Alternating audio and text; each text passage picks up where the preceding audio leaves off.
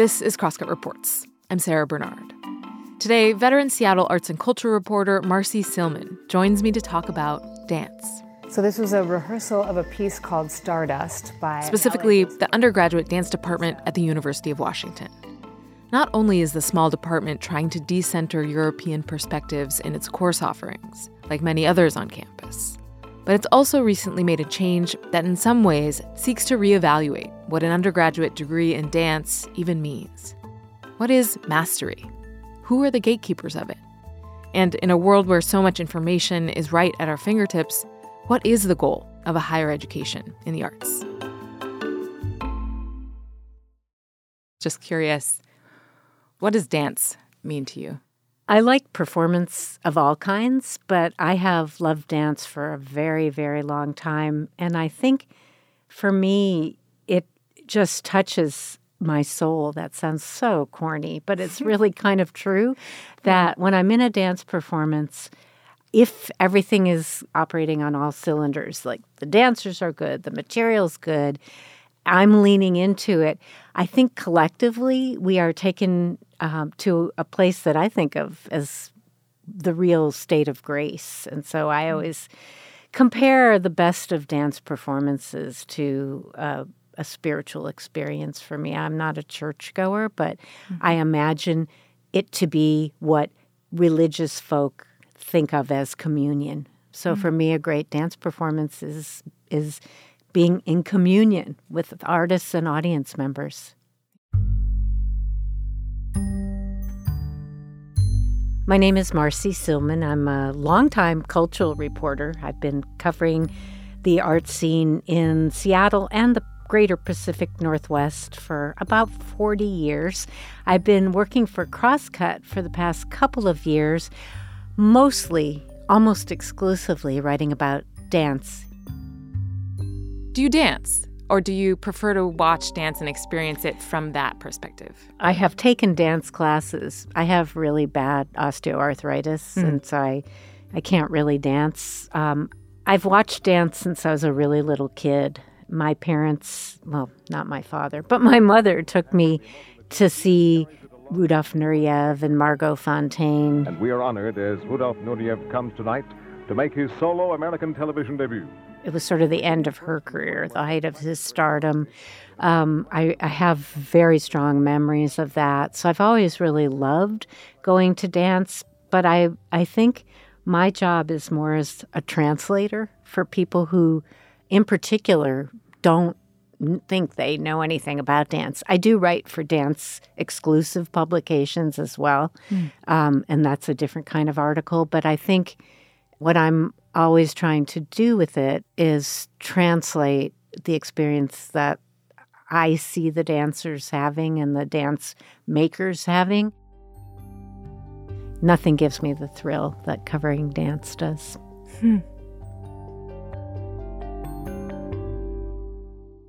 So, as you recently reported for Crosscut, University of Washington has put together kind of a new version of its undergraduate program in dance. And it just started this past fall. Can you tell me about that change? What's new and different now at the University of Washington's dance program? The University of Washington dance program, first of all, is a Bachelor of Arts. It's not a Bachelor of Fine Arts. Bachelor of Fine Arts is usually, I guess I would say, a professional track.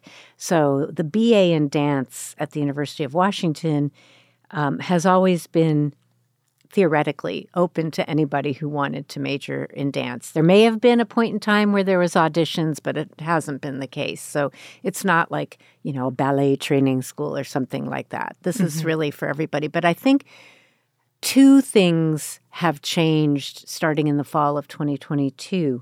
One of them is that, like many universities in this country and around the world, I think they were trying to decenter Western European dance traditions. And to do that meant, for example, exploring dance traditions of the African diaspora, and that could be hip-hop, it could be tap, it could be jazz.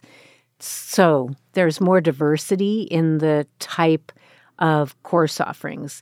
The chair of the department, Christine Sunardi, who's actually a professor of music, but chairs the dance department, said that there are a certain number of what they call DIV classes, which are diversity classes, and those are required. They're required for the students in each department. So they already had to do that, but what they really think is unique to their program is that they have restructured it so that instead of a sequential and ever more difficult layer of dance classes, you have to take 4 different kinds of dance originally. So you could take ballet, tap, hip-hop, and Chinese dance, and then you can focus on any of those, or you could just keep dipping your toe in. The way that they think about mastery is not that you become ever more refined in one technique. It's that you move your body and you master a lot of ways to think about that kind of movement. And in addition to just trying to spread it out and welcome more people in, I think, another big thing is sort of what does studying the arts in general do for a student who might be majoring in business or economics. So they're really looking for those dual majors, somebody who wants to dance and maybe do biology or French, whatever. But as you reported, there was it wasn't very easy, right? Oh, no. It was the opposite of easy. The way that the university works is that there are a series of campus-wide, and it may be multi-campus-wide, I'm not actually sure, but there's a lot of curriculum committees. So anybody who wants to change the name of a course, the number of a course, not just like something even deeper, which is what the dance department did, has to bring that to these committees. And, they would take this stuff in, and they would get all this feedback, which was like, no, no, no, no, no. And then they would revise and rethink. And I think ultimately they changed, I believe it was 32 course numbers. Where were the sticking points exactly? What were they getting? What ideas were getting rejected? It wasn't broadening the kinds of coursework, because in fact that is required at the University of Washington. I think one of the big sticking points was when they wanted to reclassify courses that had been at the 100 level. What makes a class worthy, if you will? I'm not sure that's the right word, but why should that be remade a 200 level or 300 level class, which are the, traditionally upper level classes. And so it's really pushing against that whole notion of the ivory tower and, we are masters of these things, It's a definition that has, it's changed outside the walls of academia. I think it's slower to percolate in. So, as you mentioned, it's a Bachelor of Arts program. It's not necessarily designed to create professional dancers. It's not like a vocational program, if you will. But then it did sort of hold on, I guess, in the past to this idea of the mastery of a certain kind of technique or something. Yeah, and the technique was Western dance tradition. What we generally think of as modern dance, which started in the 20th, kind of late 19th, but the 20th century, mostly in the United States, but also there's European traditions. And so there's a lot of that. And then ballet. And the faculty traditionally knew how to do that, how to teach that. The dance department, once upon a time, was in the physical education program at the U. And not only at the University of Washington. I think that was the case at a lot of places. And so even the recognition that dance was a valid art form and belonged on a university campus, I think came late to the University of Washington. And the University of Washington had really focused on the Western traditions, and probably until maybe the last decade, when it started having guest faculty And right now, adjunct faculty or, folks who have contracts that are able to teach African dance traditions or Afro-American dance traditions because the faculty didn't really have that expertise. You bring up an important point, I think, about when we talk about the centrism of Europe in institutions of higher education, we're often talking about the faculty.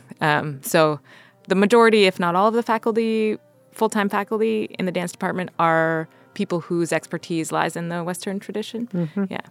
There are 5 teaching faculty and then a whole bunch of adjunct faculty members who are able to teach these dance traditions. And that also includes the 6 grad students in the MFA program. Several of them teach courses as well. And that enables the UW to actually offer more kinds of dance. Trying to use this platform to meld my 2 backgrounds in studio hip-hop choreography and modern dance. This is true beyond the walls of the university. I mean, this is a conversation that's happening where we're sitting. Pacific Northwest Ballet is just a block or 2 away. And the conversations about diversity have been ongoing there for quite some time. It doesn't start just with hiring dancers because you actually have to have the dancers trained. So it starts in the schools. It starts in who is taking classes and who sees themselves in the faculty. So it is, and beyond that, sort of who's making the decisions. So we just talked about all those curriculum committees at the University of Washington. Like, I don't know who's on those curriculum committees. I asked, but they wouldn't tell me. But it's interesting. It sounds like maybe, I guess we don't have all the details. We weren't in all the meetings, but it sounds like maybe the resistance to the proposals coming from the dance department wasn't so much to the broadening to other forms of dance besides ballet and modern. It was more about the concept of mastery and the idea, the sort of structure of the program. That was more. I think that's completely true. Yeah. But I guess, so in the end it worked, I guess. In the end, it's a work in progress. Yeah. They got the approval. The changes have been made. They're all in place starting this academic year. But Nia Amina Minor, the choreographer, said to me when I interviewed her for this story that, yeah, the changes they've made are a good first step. And now what they have to think about is diversifying the faculty and the decision makers. And when that happens, the offerings, I mean, it's not like overnight, woo, everything's changed, but that is where she sees the next step. And I think that the faculty recognize that as well. And I think also figuring out how they can bring in a wider pool of graduate students. I do have to say, of the 6 graduate students, 4 are people of color. So, they have done what they say they want to do. And not all of them come out of various traditions that they want represented in terms of dancing. But now, I mean, it seems like, as you've reported, it's really important, at least to get this program rolling, to get this change rolling. It's really important that they hire graduate students who have expertise and appetite for different forms of dance. Right. Well, most people who are professional dancers start being professional dancers when they're 17 or 18 or 19 years old, because that's when their bodies are in their energetic prime and they have all their cartilage in their limbs, unlike old people like me. And that's what happens. And if you are training to be a Broadway dancer, you're spending your whole life going to school. So some of them don't have high school degrees, let alone college degrees. So a big university like the University of Washington, to get into a master's program, you have to have a bachelor's degree. There's not a thing about equivalent experience. This is not how it works there. So recruiting people who happen to have bachelors of arts or fine arts, it's harder. It's really hard. And the MFA program is very much for professional dancers who want to get the credentials so they can teach at a higher level. And so it's like this catch-22. Abdiel Jacobson, who is teaching hustle and other club dance forms, and who is about to get a Master's of Fine Arts, I think, at the end of this semester, or maybe the end of spring semester in June, happened to have a Bachelor of Fine Arts degree from a school in Philadelphia that is very much sort of like a Cornish College of the Arts. They told me that they have a friend who they think would be a great MFA candidate, no bachelor's degree. And so somebody who really could add to the program is automatically barred just because they don't have a piece of paper. And that doesn't sound like it's going to change anytime soon, that requirement. No. Yeah. One of the things that was so interesting in reporting this story, in particular talking with Abdiel, is their whole notion of what a university should be. And for me, I think Abdiel, and I'm sure many other students, are thinking, gosh, in an era where really you can Google any piece of information that you want or whatever your search engine of choice might be. It's at your fingertips. The whole world is there. And so, you go to academia to have a mentor, to have that sort of very enriching and invigorating atmosphere of intellectual exchange.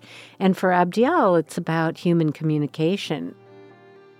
It's also, what is it to master something? I mean, is it just that you have that piece of paper and you spent 4 years, having to take 3 science classes and 3 PE classes and 3 art classes or whatever your distribution requirements are? Is that it? Is that the epitome of what higher education is? Or is higher education something where your whole self is engaged in a real passionate way and that you're bringing your life experience to it as well? I think Abdiel's point is like, education is not about being a job factory. It's about being educated. It's about the human spirit.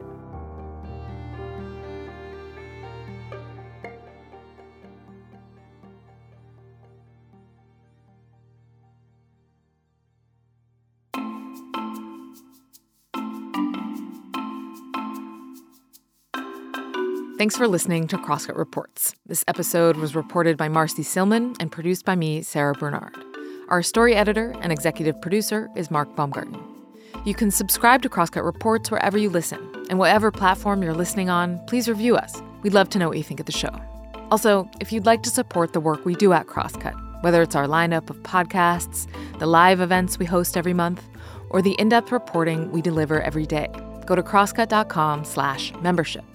In addition to supporting our journalism, members receive complete access to the on-demand programming of Seattle's PBS station, KCTS 9. For the latest political, environmental, and culture news from the Pacific Northwest, visit crosscut.com. Crosscut Reports is a product of Cascade Public Media. I'm Sarah Bernard. We'll be back soon with another episode.